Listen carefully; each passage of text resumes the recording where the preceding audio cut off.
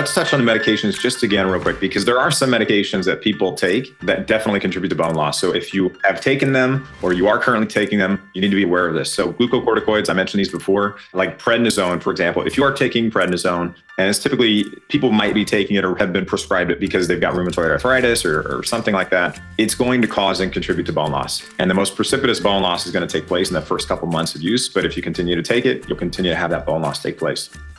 Welcome back to the Energized with Dr. Marisa podcast. I'm your host, Dr. Marisa, and I'm here to help you rock your hormones, optimize your metabolic health, and feel energized in your body so that you can age powerfully and wake up feeling amazing in your body for many years to come.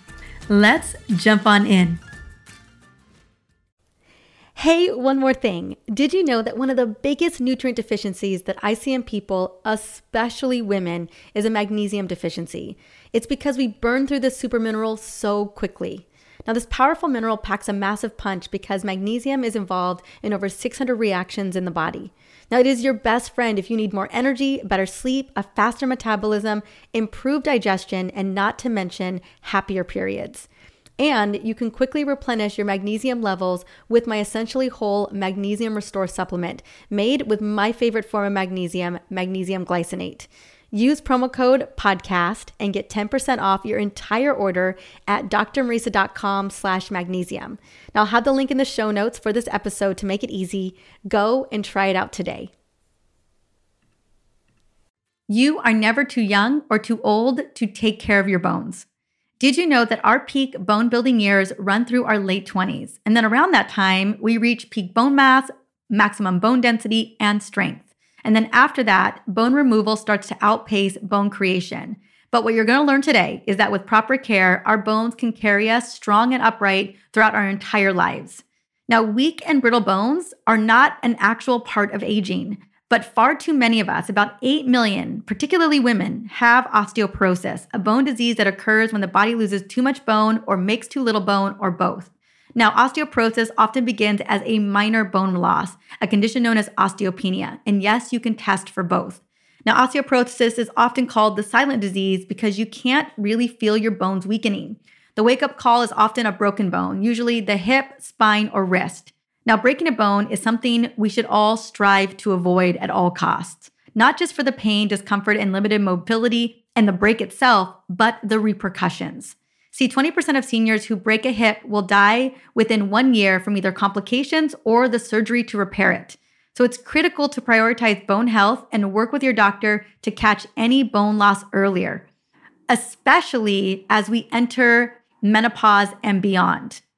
In fact, an International Osteoporosis Foundation survey of women in 20 different countries found that many postmenopausal women are in denial about their personal risk. And I just don't want you to be one of them. And the reason why this is a big concern for us as women is that once we get into menopause, that low level of estradiol puts us at greater risk for osteoporosis. And because I know that many of my women are in either perimenopause or menopause and beyond, and we are experiencing shifts and declines in our hormones, I invited Kevin Ellis, known as the Bone Coach, to join me to not only dismantle some of the biggest myths around osteoporosis, but also what you can do to proactively maintain healthy, strong bones today. Now, before I bring him on to have him answer all the questions that I have about bones, I want to quickly sing his praises. Kevin Ellis, better known as the Bone Coach, is a Forbes featured integrative health coach, podcaster, YouTuber, and the founder of bonecoach.com. Through a unique 3-step process and world-class coaching program called the Stronger Bone Solution, he and his team have helped thousands of people with osteopenia and osteoporosis in over 1,500 different cities around the world get confident in their Stronger Bones plan. He has a mission to help over 1 million people with osteoporosis build stronger bones, and I'm so excited to bring him on today. Let's welcome Kevin to the show. Welcome, Kevin, to the Energized podcast. It is so good to see you again. I mean, we just saw each other a couple months ago. You guys are coming to town in a couple weeks, and I'm so excited to host you because you are my go-to expert for osteoporosis. Not something that we always want to be thinking about, but it really needs to be on our horizon. And I'm just so happy to have you here. Well, I'm looking forward to this conversation. I think it's such an important topic. It doesn't get talked about enough. And we need to talk about preserving and strengthening the structure that's going to carry you to an active future. So I'm looking forward to this.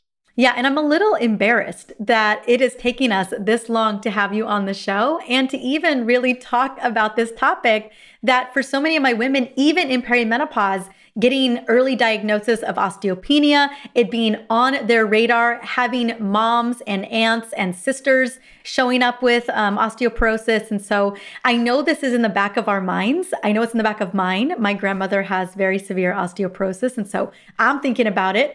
And I remember even doing scans as early as my 20s because I drank a lot of Diet Coke when I was younger and I was really scared. And so it's been on my radar personally. So I'm super excited. The first question I want to ask is, what was that defining moment for you that had you jump into this beautiful, beautiful topic, into this amazing work that you do? Yeah. Here's something I know every woman can agree on. Stubborn belly fat can feel like the worst, especially when you've tried everything to lose it. Not to mention, belly fat can be dangerous for us too. According to a brand new study, women over 40 who have excessive belly fat are up to 20% more likely to suffer a heart attack. And no surprise, hormones are involved in belly fat production, which is actually good news because we can optimize your hormones and metabolism for a flatter stomach. And that's exactly what I'm offering to you as a free gift today. My Belly Slim Down Guide gives you 3 effective strategies to get rid of belly fat, along with recipes to reduce bloating, balance your blood sugar, and speed up your metabolic furnace to optimize fat burning. So grab the Belly Slim Down Guide with my proven protocols and recommendations and recipes now at drmarisa.com/slimdown. That's drmarisa.com/slimdown, and the link will be in the show notes. So when you're thinking about osteoporosis, you're not typically thinking about the younger male, right, who may be helping people with this. You are typically thinking about maybe your mother, maybe your grandmother, or, for me, I worked in a retirement home when I was younger. So I had lots and lots of grandparents that were around me. And that's where I got my initial exposure to bone health and osteoporosis. But I would say my personal health journey was the real reason why I got into this. And I would take my health journey back to when my mother was 5 months pregnant with me. My father was told he had cancer. 2 months after I was born, he passed away. He was 35 years old at that time. And my entire life, I had this fear that I was going to follow in his footsteps to an early grave and not be there for my kids or be there to experience the joys of being a father. And I followed in his footsteps in the sense that I went in the Marine Corps, and I was in the Marine Corps for a couple of years. And right after I got done with the Marine Corps, I had all these health issues. I had high stress, poor sleep, chronic digestive issues, low energy. Some days I could barely even get out of bed. And then I was finally told I had celiac disease, and I was malabsorbing nutrients for many, many years. And for those who don't know, I'm sure you've talked about it before, but for those who don't know, celiac disease is an autoimmune condition where when you ingest gluten or proteins that mimic gluten, it can actually damage the villi, these tiny little nutrient absorption centers in your small intestine. And it can prevent you from absorbing nutrients that you need. Now, my body still needed those nutrients to execute its daily functions. So where was it going to get the nutrients? It was going to my bones, and it was taking those minerals from my bones. And eventually I was diagnosed with osteoporosis at a young age. And I was worried and concerned. I had no idea what to do. I was really depressed when I first found out. I just remember thinking, I just wanted to dance with my daughter on her wedding day. And that was like the thing for me in the future. And that's what took me down the path of the reading, the research, the getting the right plan in place, and then deciding I wanted to help a lot of people. And we've done that at this point too, building stronger bones and preventing fracture and injury. Thank you so much for sharing your story. And to get a diagnosis so early in life, how often does that happen? Like, what are the percentages, Kevin, of seeing younger people with diagnosis of osteopenia or osteoporosis? Even if we're talking about just Americans, we've got 10 million Americans that know they have osteoporosis, another 44 million that have low bone density. So it's pretty common, but I would say there are probably a lot more people that have had bone loss take place that just don't know it. And part of the reason could be because they are younger. Because normally what happens is you've got primary osteoporosis, which typically occurs as a result of a decrease in estrogen in postmenopausal women. Estrogen has that protective effect on bone. As estrogen levels decrease, as they do during menopause, that causes an increase in the activity level of cells that break down bone. But then there's a whole nother cause of osteoporosis. And that's where when younger people can actually show up with it. And that's called secondary osteoporosis. And that's where bone loss and osteoporosis occurs as a result of behaviors, disorders, diseases, conditions, medications. And the other thing that could have happened is you may just not have built up enough bone in your younger years. 90% of that bone mass is put on by the time you turn age 18. And the remaining 10% approximately fills in by the time you turn 30. So if when you were younger, you had poor diet nutrition, you drank a bunch of sugary soft drinks or ate a bunch of candy, or you didn't get the nutrients that you need for stronger, healthier bones, the vitamin D, vitamin K2, magnesium, calcium, you didn't get those building blocks at a young age. Maybe you led a sedentary lifestyle. You weren't exercising or playing sports or moving your bones in these short, sharp, dynamic movements, or doing gymnastics, for example. You weren't doing these things. That could have been a contributor. Or maybe you took prednisone or glucocorticoid medications when you were younger, or you smoked or drank excessively or had an eating disorder. All of those things could have prevented you from achieving peak bone mass and starting with what I call a full bucket. So there are a variety of things in that could have contributed to you being in that position of having that bone loss. Yeah, and I feel like today more than ever, when we have 33% of our teenagers being diagnosed with prediabetes, and I know that many children are living a more sedentary lifestyle. I'm curious, we're seeing an uptick in secondary osteoporosis. And then we see those hormone changes, especially in women. I don't know if that's playing out just yet, but I was just curious, just kind of hearing your own personal story. I know that celiac disease isn't as common as some of these other things, but I know that a sedentary lifestyle and a high ultra-processed diet and sugar diet is more common than it used to be. Absolutely. The trend is up. It's going to go up, and it will continue to go up, especially as we continue to lead these lifestyles. We continue to focus on processed and packaged foods. We're prioritizing playing on our phones and looking at our screens in the evening versus going and getting some good solid rest, right? Or living these high stress lifestyles where everybody talks about the lion, but it's not the lion that really stresses you out or creates that stress response. It could be the psychological challenges, the fear, the family conflict, the financial challenges, keeping up with the perfect lives of the Joneses on social media. This lifestyle is not just driving issues with your health, it could be contributing to your bone health too. Yeah. Well, I want to just pivot for a second. I know I want to get into the connection between gut health and bone health. And I know that you intimately know that because that was very much your story. But I think one of the things that a lot of my listeners want to know is, one, how do we even diagnose osteoporosis or osteopenia? Do we go through our primary doctor? When should we start looking at this? Yeah, I like to see people look at this, the earlier the better. So if you are perimenopausal, menopausal, you should be asking your physicians, having these conversations now. And sometimes if you ask for something, unless you know the right language to use, you might not be able to get that specific test, or you might be told, oh, you don't need that now, or we don't do that until you're 65 or 70 years old. You may hear that. But in those situations, what you say is, hey, look, I understand that, but I'm concerned for this reason, and I'd love for you to help me get some objective data so I know where my starting point is. So that's one way you can position that conversation. And the test that you are asking for is what's called a bone density scan. That's one of them. And this test looks at the actual mineral content of your bone. And when you get this scan done, it generates a score.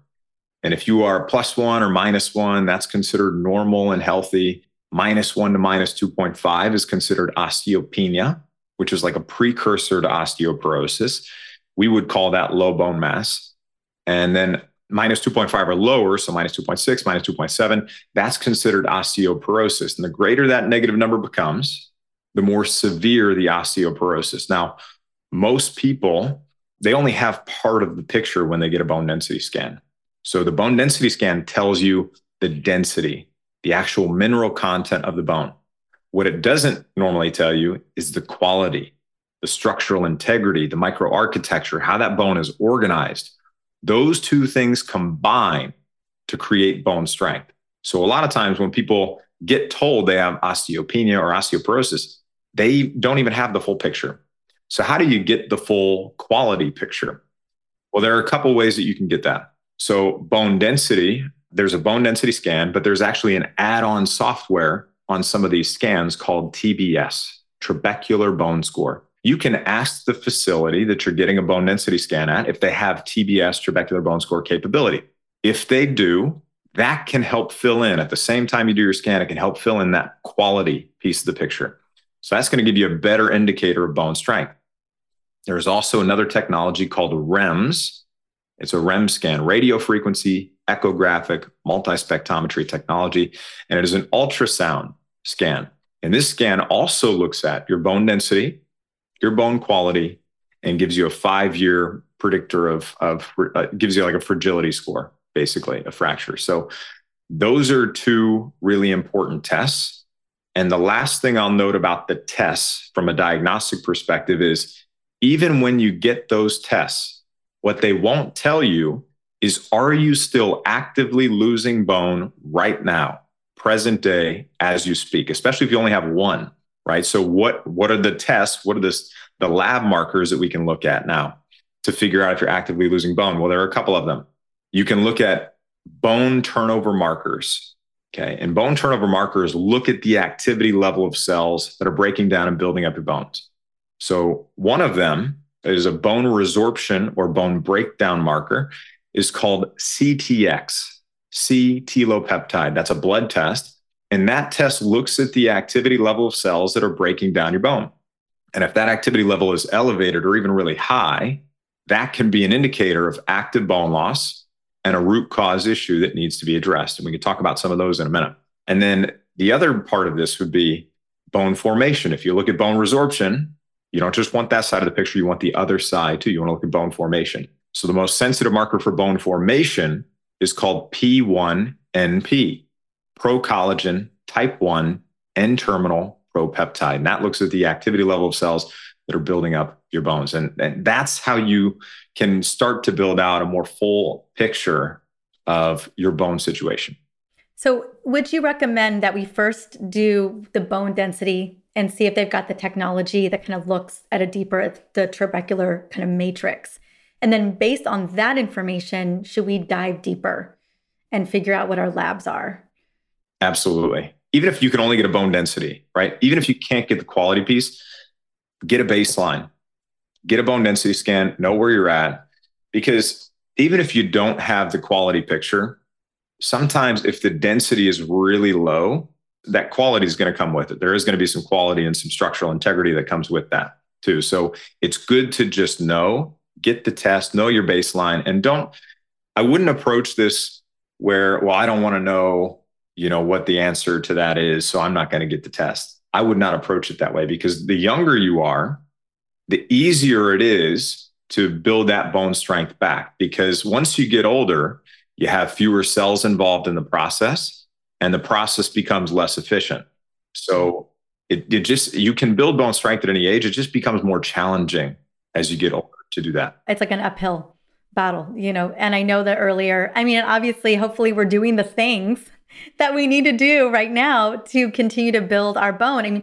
I talk a lot on the show about maintaining our muscle mass and how do we avoid sarcopenia? But a big part of that conversation is like, how do we protect our bone and muscle as we get older? Good question, actually. Obviously, like you talked about, there's a foundational bucket. Like we have until we're 18 years old to build 90% of that, and that other 10% at 30 years old. And ideally, we ran and played and got all the calcium and magnesium and vitamin D. We ate nutrient-dense foods. Like we did all the things. We played sports. We maybe even started lifting weights in our teenage years and definitely in our 20s. And we've got great bone density heading into our 30s. But then, obviously we start to a lot of things, once we hit our mid 30s or so, I know our hormones begin to shift, our metabolic health begins to shift. I'm guessing that not just our body composition, but some of our bone begins to shift as well. Is there a particular age where we naturally potentially start to lose bone density or kind of that bone structure? I know we talked about lower levels of estrogen, so late 40s into our 50s, but could we be losing it a little bit earlier, just like we start to lose muscle mass?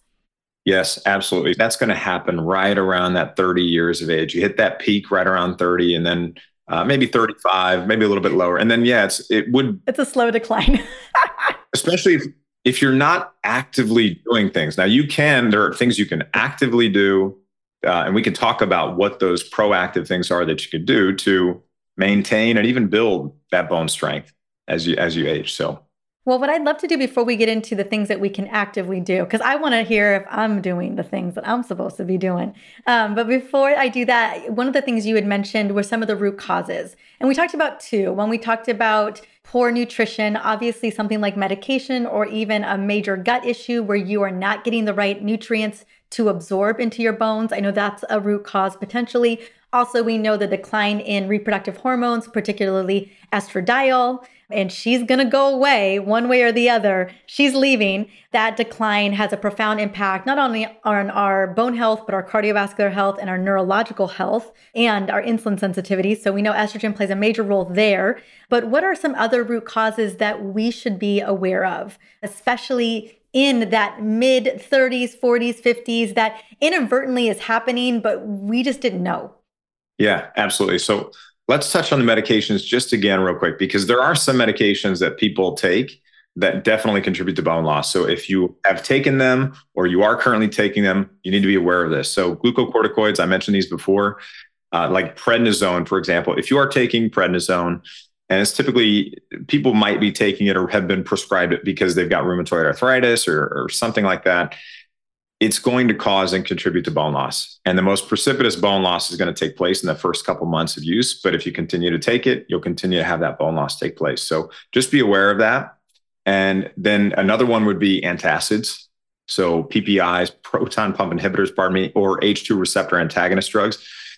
And these drugs are designed to increase the suppression of or reduce the production of your stomach acid, right? And the reason that's a problem is you need stomach acid to properly break down and extract nutrients from your food, like amino acids, the building blocks of protein, right? You need protein for your bones. Your bones are 50% protein by volume, so they need amino acids.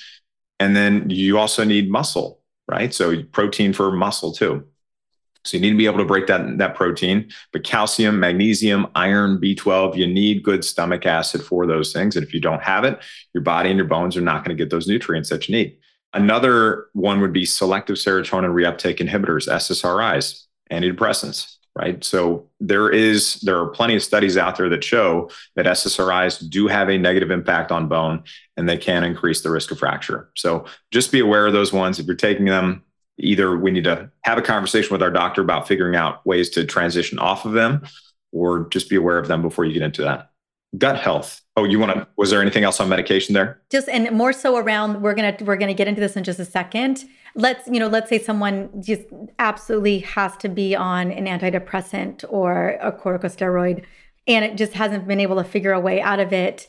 Are there recommendations that we can adjunct to kind of circumvent some of that loss? And I know we'll get into that, because even the gut issues we're about to get into is, whether it is that you are taking antacids, or you've got celiac, or you have a major gluten intolerance, or you have severe, dysbiosis, that's going to cause a decline in critical nutrients into your bone. So I would love, and let's be honest, so many of us have a gut issue. Like, I think it's upwards around 70% of us are dealing with some type of gut issue. And so I'm really excited to talk about, what we can do to circumvent that if we know we have some of these things lingering in our life. Yeah, absolutely. So let's talk about gut issues and how they're connected to your bones for a sec. So for gut health, I talked about one of the contributors earlier, which is celiac disease. So let's talk about that one for a minute. So celiac disease, we already touched on. It's an autoimmune condition. You ingest gluten, it damages your roots, what I call your roots in your soil, right? These villi, these tiny little nutrient absorption centers that are responsible for absorbing the nutrients from the food you eat. And they become blunted and damaged over time to where they can't do their job. And that is going to prevent you from absorbing really important nutrients for your bones. So that's one way. Now, if you have not been tested for celiac disease, you should probably get tested for that, right? So you can get a TTG IgA test, tissue transglutaminase test. You can get total serum IgA, IgG, IgA antibodies. You can get some of the other functional tests surrounding gluten that Dr. Mariza talks about. You can do those different tests. And then one of the other things we want to look at too is if you get those tests and it shows that you may have an issue there, then you go get an upper endoscopy, which is going to confirm whether you actually have celiac disease and that villus blunting that we're talking about. So celiac disease is important. And the other note I'll make on it is you may not have the classic GI symptoms and you could still have celiac disease. So you may not have the bloating, the pain after eating gluten, the loose stools and diarrhea. You may not have that stuff and you could still have it. So if you've got other issues, health issues going on, joint pain, fatigue, low energy, neuropathy, any of that kind of stuff, get that checked out. Then one of the other things that I would say would be if you have bloating and belching a lot after meals, really short period of time after, maybe you've got small intestinal bacterial overgrowth, you've got SIFO, also small intestinal fungal overgrowth. You could have parasites, bad bacteria, all those kinds of things could be contributing factors to digestive issues. And then in terms of digestive issues as a whole, how do they actually affect our bones? Well, there are a couple ways. I talked about nutrient absorption as being one of the ways that it can affect our bones. It's not going to let us absorb the nutrients our body and bones need. We don't get those nutrients, and our body pulls from the bones, sequesters from the bone to get those minerals out that it needs. The other way is that your bones are very much living tissue. They're not this static thing that keeps you upright and carries you through life. They do that. They do a really good job of it too, but they're living tissue, right? And within your bones, you have something called bone marrow. 95% of the blood cells in your body are produced in the bone marrow. So you've got red blood cells, white blood cells, and platelets, right? So if you need help with clotting or preventing bleeding, platelets are going to help with that. If you need help with carrying oxygen to the body's tissues, carrying carbon dioxide away from the tissues back to the lungs, red blood cells are going to help with that. If you need help with fighting infections, healing wounds, anything related to the immune system, that's where white blood cells are going to come in. The cells that break down bone are a form of white blood cell. So anything that's speaking in the same language as the immune system is speaking in the same language as the cells that break down bone. Right? Where does 70% of your immune system reside? In your gut. In your gut, right? So if you have these chronic digestive issues, it's not just a matter of are you absorbing your nutrients? It's a matter of are you stimulating the immune system, which is speaking in the same language as the cells that break down your bone. Yeah. I was going to say that it's so intricately tied together, particularly because of the immune system. And so if you have an immune system that's overactivated, you are probably going to have an overactivated system that is breaking down bone. Yeah, absolutely. And autoimmune conditions, same kind of thing. If you've got an autoimmune condition that's not in remission, that's anything that's creating inflammation, stimulating the immune system, and just the stuff that we talk about all the time, most of us talk about all the time that can contribute to, poor health and disease, that's probably going to be affecting your bones as well.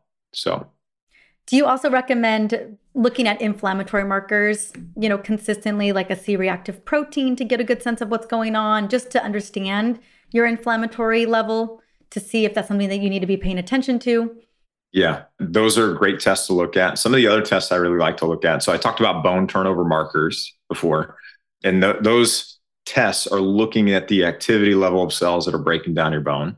Another one that I like to look at, especially for active bone loss, would be 24-hour urine calcium.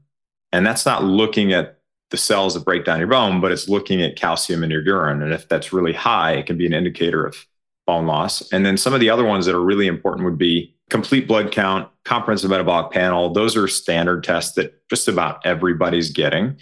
When you get the comprehensive metabolic panel, calcium is going to be in that, right? And you want to look at your blood calcium levels. And at the same time you're looking at blood calcium levels, you want to look at your vitamin D levels, your PTH, parathyroid hormone, and your ionized calcium levels. So PTH, parathyroid hormone, comes from your parathyroid glands. So these tiny little rice-sized glands that sit on the backside of your thyroid, and they're responsible for regulating calcium levels in your blood. And that's their job. Sometimes what happens is people get a tiny little tumor on these glands, and usually it's benign. The majority of the time it's benign. But what it can do is cause your body to rake more calcium from the bones. And in that situation, you'd be able to spot that if you have a high PTH and a blood calcium level that's persistently above 10. So if you go and look at your tests, your lab tests over time, have you seen your blood calcium levels above 10 multiple times? 10, 10.1, 10.2, 10.3, 10.4. That may show as the normal range for your lab, but if it's persistently above 10, get your PTH checked, because you may very well have a parathyroid tumor, and that can rake calcium from your bones. And the sooner you find that out, the better.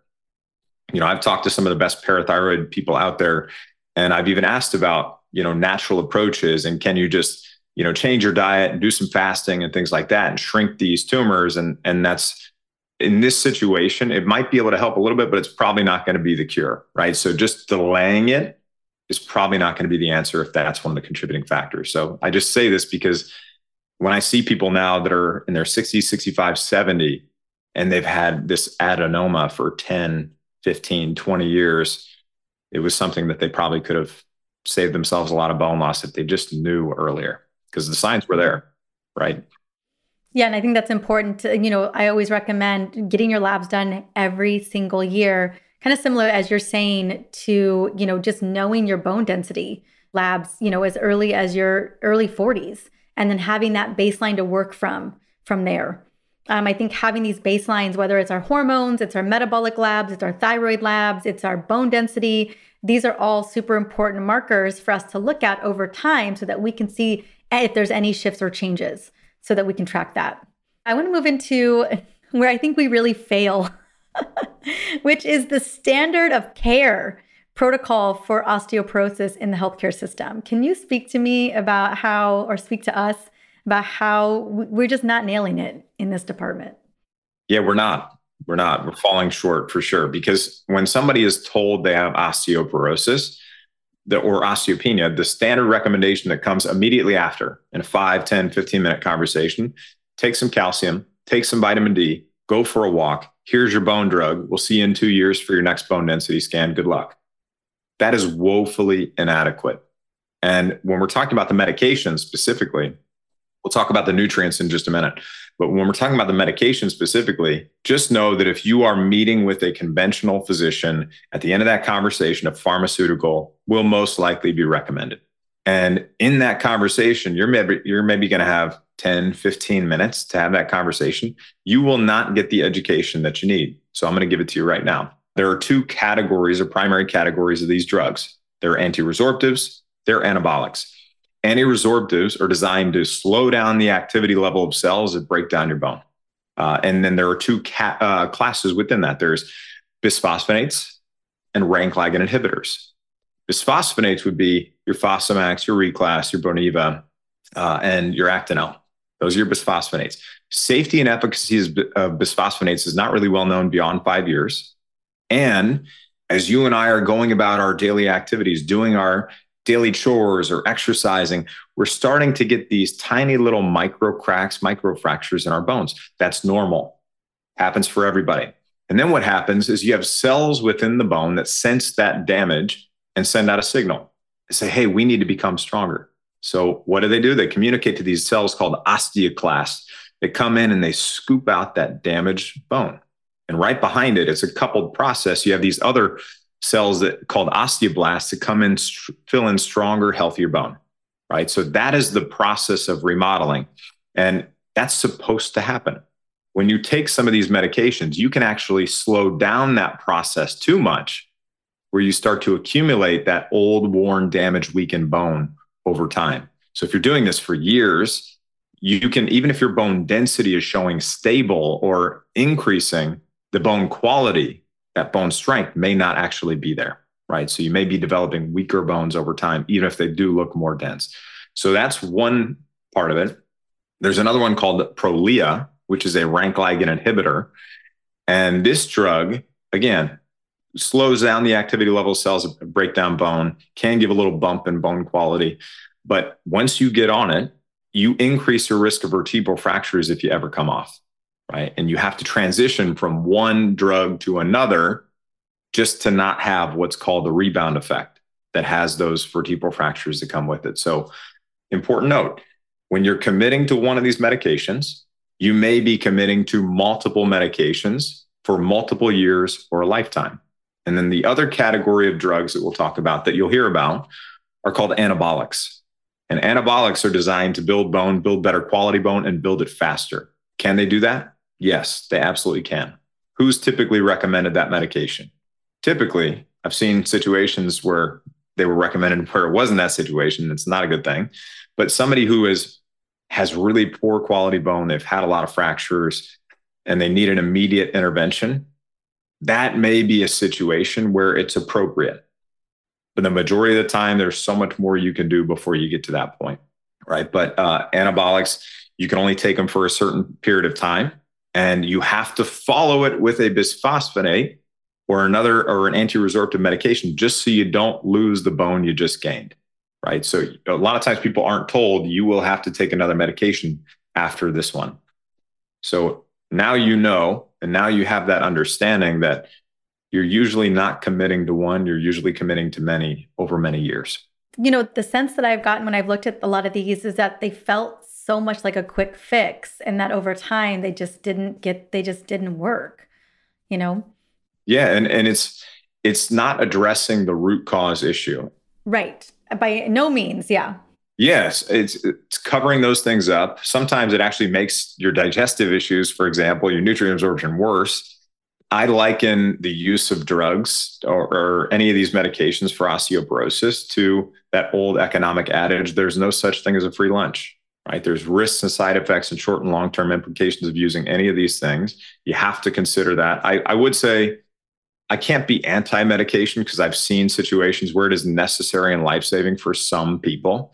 But the majority of people, there is so much more that they can do before they ever even get to that point. So I am pro, do everything you possibly can now to prevent yourself from getting there in the future.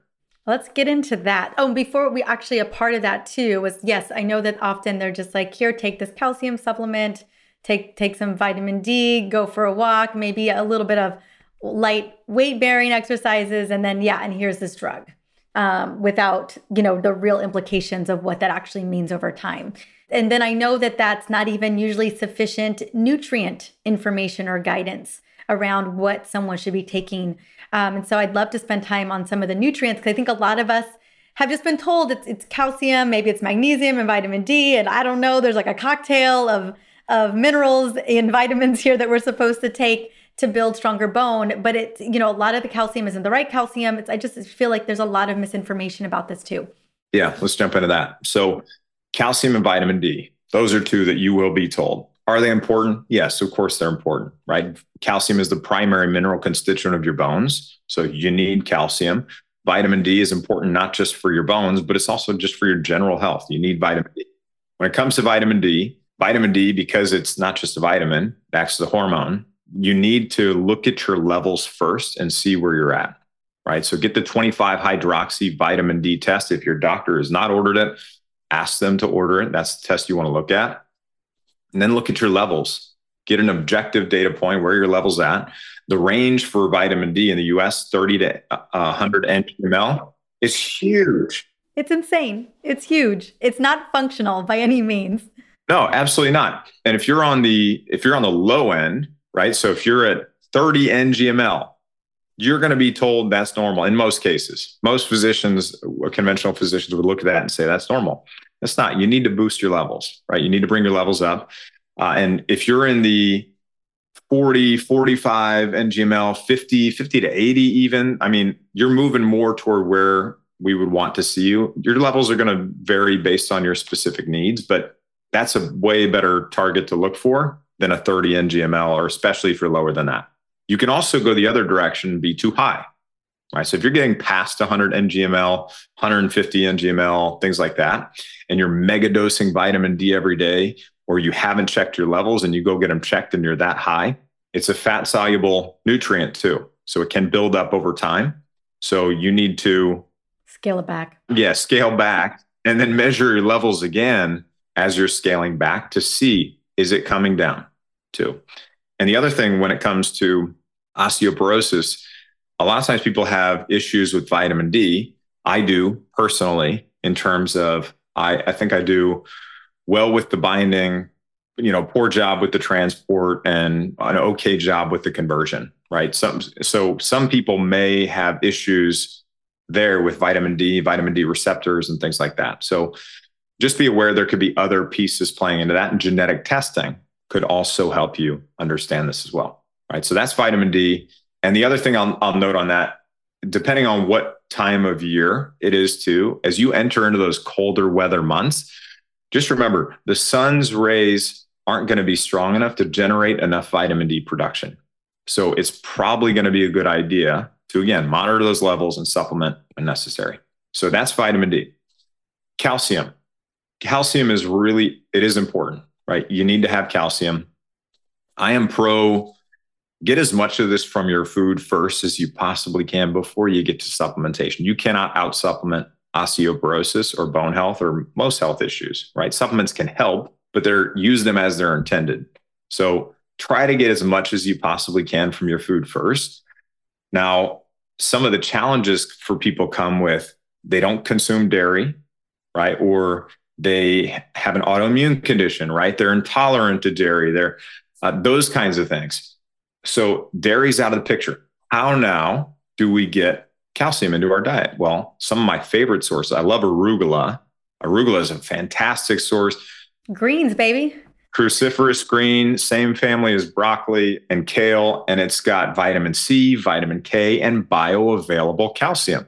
So a lot of times people eat spinach. They see spinach in the bag and they look on the back. By the way, spinach doesn't come in a bag. You should get it from your farmer down the road. They look at the bag in the store and they see the calcium's really high. Well, that calcium is not going to be bioavailable because of the oxalates in spinach. Oxalates are an anti-nutrient. So just know that even if it says that it's high on your spinach, you may not actually be getting that calcium, right? So arugula is very low oxalate green. So for somebody who has chronic joint pain and digestive issues or issues with kidney stones also, that would be a great swap to make. Swap your spinach for your arugula. I also like arugula because it's a bitter food. And you need bitter foods. Our diets today are largely devoid of bitter foods. And you need bitter foods because that helps stimulate bile that's produced in the liver, stored in the gallbladder. And when you eat a meal, that's pushed into your small intestine and helps break down and emulsify those fatty acids that you need and helps you absorb fat-soluble nutrients like vitamins A, D, E, and K, right? So to circle back to the calcium-rich foods. Another one, it is so easy too. It's so easy. You can just toss a handful in a side salad and shred some vegetables or something into it. You can add carrots, you can add cucumbers, those kinds of things, and then sauerkraut, all that kind of stuff. I also like organic Kalamata olives. Can go in. It's another great addition. Drizzle with a little bit good quality extra virgin olive oil. That can be great. And then maybe squeeze a little bit of fresh lemon on it. And then one of my other favorite sources of calcium that's not dairy would be the bones inside fish. Okay, so sardines, mackerel, wild sockeye salmon, if you get them in the can. Now, just a warning, I know this is probably not the most appealing thing, right? As you hear this. Sell it. I'm going to sell it to you right now. I'm selling it to you. So when you get these sardines, the mackerel, the wild sockeye salmon, get them in a BPA-free can, but get the bones in. And when they have the bones in, the reason I like them is they're not hard, pokey bones that are going to hurt your mouth. They almost, here's where I'm not making the case, melt in your mouth. They're almost melting in your mouth. But the reason why I like them is because they have the same minerals and nutrients in the right ratios that nature put them in, that your own bones need, right? So that's one reason I like them. They also have a healthy dose of protein. We talked about, and omega-3s, right? So you need protein for your muscles and you need protein for your bones, okay?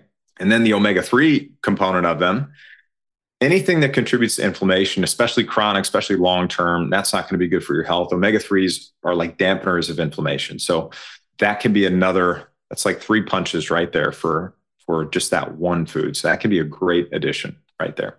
I love that because a lot of the women listening are, like myself, we're gluten-free and we're dairy-free. You know, a lot of women listen because they have autoimmune conditions on the show, or they've got, gut intolerances and sensitivities. And so I'm really grateful that you are bringing up a spectrum of how we can get this critical nutrient without, I cannot consume dairy. It's a no-go for me. Absolutely. Some of the other ones, I mean, bok choy, collard greens, broccoli, you steam broccoli, that can be another good source. Now, if you do or can tolerate dairy, I would go for the cultured and fermented dairy, right? If you're going to do it, go for cultured and fermented. So what do I mean by that? Your grass-fed kefir, right? Or some people that can't tolerate a goat or a cow can tolerate camel, right? And these may be things that you're listening, you're like, oh, I've never even considered a camel, like camel's milk kefir or something like that. You can do that and just try it. If it works for you, great. If it doesn't, that's okay. Approach it with curiosity instead of expectation, and your disappointment is going to disappear around those things. So, and then what's another one? Whey protein. It just depends. Again, some people can't tolerate it. Some people can. If you have issues with dairy, you can avoid it altogether and then focus on getting it from some of those sources, and then close the gaps with supplementation if and when necessary. So go for absorbable forms, chelated forms of calcium. It can be really absorbable.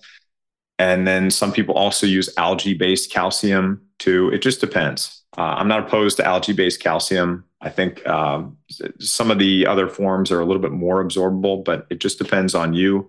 Try one of those forms out, see what works for you, and then just make adjustments from there. A quick question, and not necessarily the calcium, but would you recommend if someone was looking to supplement with a protein, like a protein powder, and they couldn't do whey, I'm out on that, would a bone broth work? Just in terms of getting some of those nutrients, would that be beneficial or not? Or even just bone broth in general? I mean, this is the time of the year I think about the hearty vegetables, the cruciferous vegetables, but then also the soups and the broths and things like that. I didn't know if we should consider using a bone broth, like a chicken broth, or using cow bones for making soups.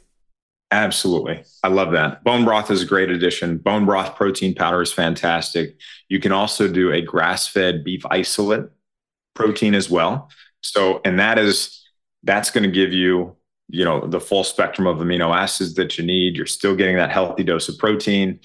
And then even collagen peptides too. There are specific collagen peptides that are like bioactive peptides that you can get that actually have been shown to help support your bones. So not just regular collagen powder, but specific bioactive collagen peptides can help too. And those can be I love protein powders too, because sometimes it just helps you get that extra little bit that you need. Yeah. I mean, for me, especially, as we talked about earlier, just body composition, maintaining muscle mass, maintaining strength and endurance, also bone mass too. I know protein is a major player in that. And many women, particularly as they enter perimenopause and menopause, are simply not getting enough. And so even myself, like to hit my numbers, I have to, after this call, I'm going to do a protein shake. And it's with bone broth. But I was, it's just like we get in where we fit in. So I was just curious if that was helping us move the needle in the right direction. You on my schedule? That's what I'm doing after this too. I have one. Is that what you're doing? Oh, do we have a protein shake date after this?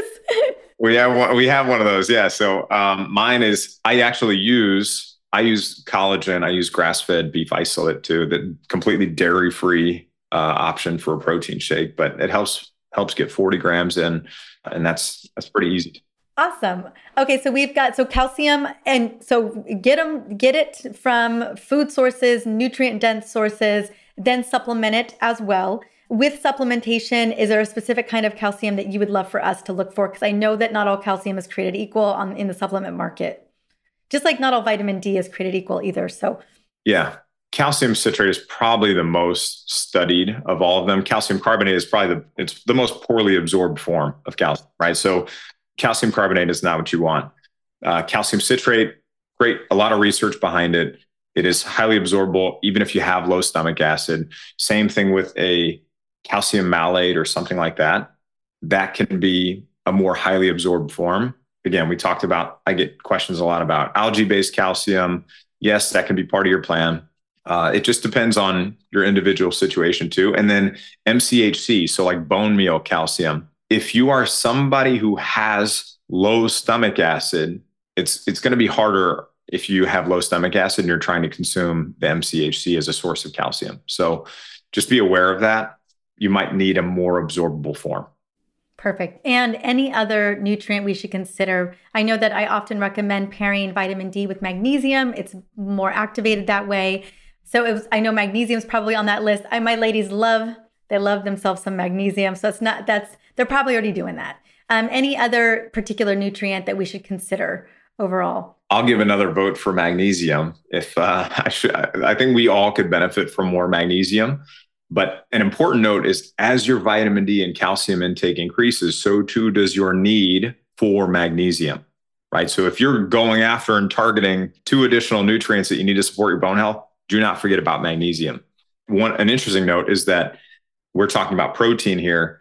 As you take in protein, right, and you break it down into smaller pieces, it's turned into these amino acids. In order to rebuild those amino acids inside your body, you need magnesium to do that. Right. So in order to rebuild your muscles, rebuild your bones, you have to have magnesium present for that. So that's definitely an important one. And then another one would be vitamin C. So vitamin C is important because your bones are this collagen protein matrix upon which these minerals are laid. Right. So vitamin C is stimulating procollagen. It is enhancing collagen synthesis, and it's stimulating alkaline phosphatase activity, which is a marker for bone building cell formation, which is pretty cool. Right. So, and then on the other side, if you don't have enough vitamin C, longer term, you're going to have increase of fracture risk and issues there. So you can get some great whole food sources of vitamin C. I personally love berries. I love incorporating organic berries. And you can get the berries in the store if that's what is most accessible to you, right? Get them organic. If there's one food that you're going to get organic, you and I, we've got young kids, right? So we're on top of that too. Let me tell you, the grandparents tried to give my son non-organic berries once, and I was like, you're spending the money. What is that? There was like a commercial of the linebacker that comes out of nowhere and like tackles the person. That's kind of how I feel about the organic berry thing with my kids too. I do that with them. But that's one area that you can get some great nutrients, and they're lower sugar for the most part, and they're not going to be covered in pesticides. And I like blueberries, strawberries. I like to get lingonberries and huckleberries and those kinds of things frozen. Get all those. So anyway, berries are one of them, and then there are plenty of other sources of vitamin C too. Yeah, I mean, this is a great season for citruses right now. Obviously, berries, even frozen berries, if you get organic and frozen, it's cheaper for you to put in your smoothie. I mean, you know the deal, get in where you fit in, but you can just try to incorporate all of these, and then the fiber and the antioxidants and all the other benefits as well. Okay, so nutrient wise, we're obviously whole foods is where we want to focus our energy as much as possible, and then supplementing it. I want to speak into, this has kind of been where I've been, obviously nutrient dense foods is a major piece for me, that is a big part and a staple of our household. I will always say it's foundational. But the one thing that I have been doing since I was 17 years old is weight-bearing exercise. And I always just felt like maybe that was my insurance policy for maintaining good bone. Is that where the money's at? Share with me if that's a big part of it. Because that's where I'm putting my energy outside of the nutritional piece. Yeah, look, so we can eat all the good nutrients. You can eat as much arugula as you want and get as many berries as you want and all the protein. if you're not providing the stimulus that your bones need to become stronger, they're not going to become stronger, right? So there are different types of stimuli that your bones need. You need muscle pulling on bone, and you need impact. So muscle pulling on bone, you've got a mechanical signal. It sends a chemical signal to tell those bones to become stronger. And then you've probably heard of, and most doctors will tell people, go do some weight-bearing exercise. Well, let's outline what that is so people really understand. Weight-bearing exercise, anything that your body and your bones, you're doing these things on your feet, and your body and your bones have to work against gravity to keep you upright.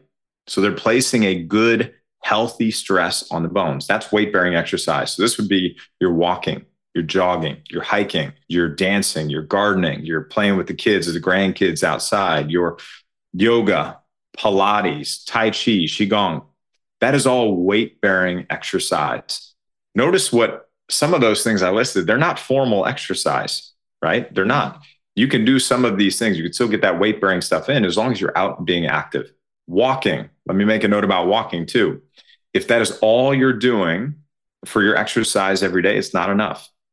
It's not enough. It can help you maintain your bone density in your lower half, at least, as long as you don't have an underlying cause contributing to the loss. It could help you maintain, but it's not going to help you build.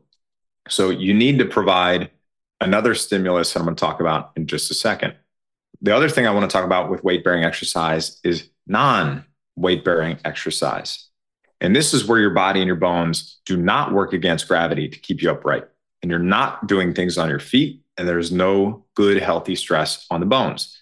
Astronauts work against this when they go into space, and they actually lose a lot of bone density if they don't work to combat that. So what do those exercises look like? That would be your cycling, right? Especially endurance, long distance cycling, that kind of stuff. And then also swimming. So it's not to say that if you enjoy cycling, casually bike riding, doing those kinds of things, that you can't or shouldn't do those things. Same thing with swimming. If you enjoy them, they make you happy, they reduce your stress, you're doing them with your friends, your family, your loved ones, keep doing it. At the same time, don't get out of the pool swimming 5 laps, 5 days a week, just doing laps and say, I've done my exercise. You haven't, because you haven't given your body and your bones that stimulus that they need. So this last piece is what you must include, and that is resistance training and muscle strengthening exercise. And that is where maybe you're bringing in heavy resistance bands, or even whatever resistance bands work for you. You're bringing in barbells or dumbbells, or even if you're most comfortable with the weights on the machines in the gym, do those. That's where you can start to bring this additional stimulus in that you need. And some of the really great exercises that I like to see would be squats, incorporating squats. That's a fantastic movement. Deadlifts. Deadlifts are amazing, right? And I know that may sound scary if you're like, oh my gosh, I've never deadlifted and it has the word dead in it. Like, not my kind of thing. But you don't have to just start with bodybuilder size weight or powerlifter size weight. Start where an evaluation of your body mechanics, see what is possible for you to do with good form, and then slowly progress up to where you're doing it right and you're actually providing the stimulus that you need. And overhead presses, those are another good one too. Thanks for sharing. Okay, so both, a weight bearing and non-weight bearing. So having a variety of things is going to really be helpful in ensuring that you're maintaining that muscle mass. And like you said, and it's not just about kind of maintaining, but also helping to build it, which is what I know we've been talking a little bit about, which is what I know so many of my ladies are interested in. Like, how do I continue to build this? If I know I'm losing it slowly over time, how do I ensure that I'm continuing to build? And this would be really one of the ways to get it done. Yeah, absolutely. Absolutely. You got to exercise. You got to do, there's a kind of a couple things that you have to do high level. And you've got to figure out why you're losing bone, figure out where you're at first, right? What's your starting point? What's your baseline from which to monitor future changes? Once you know that, if you've got causes of bone loss taking place right now, you have to address them. You have to identify what those are. You have to address those things. The next kind of bucket that you have to address or step that you have to address is nourishing the body, absorbing the nutrients, getting the right plan in place, doing all those things. there. And then you have to build strength of body, mind, and bone in a way that prevents fracture and injury, not just now, but lay the foundation for your future. So stress, sleep, exercise, hormones, all those things play into it. And that is how you start to bring together a stronger bones plan. That was my next question, is like, how do we create this plan? And thank you for laying it out. I know it gets more detailed than that. And then also, what are some of I feel like there's a lot of misconceptions. What are some of the biggest misconceptions around osteoporosis and bone loss?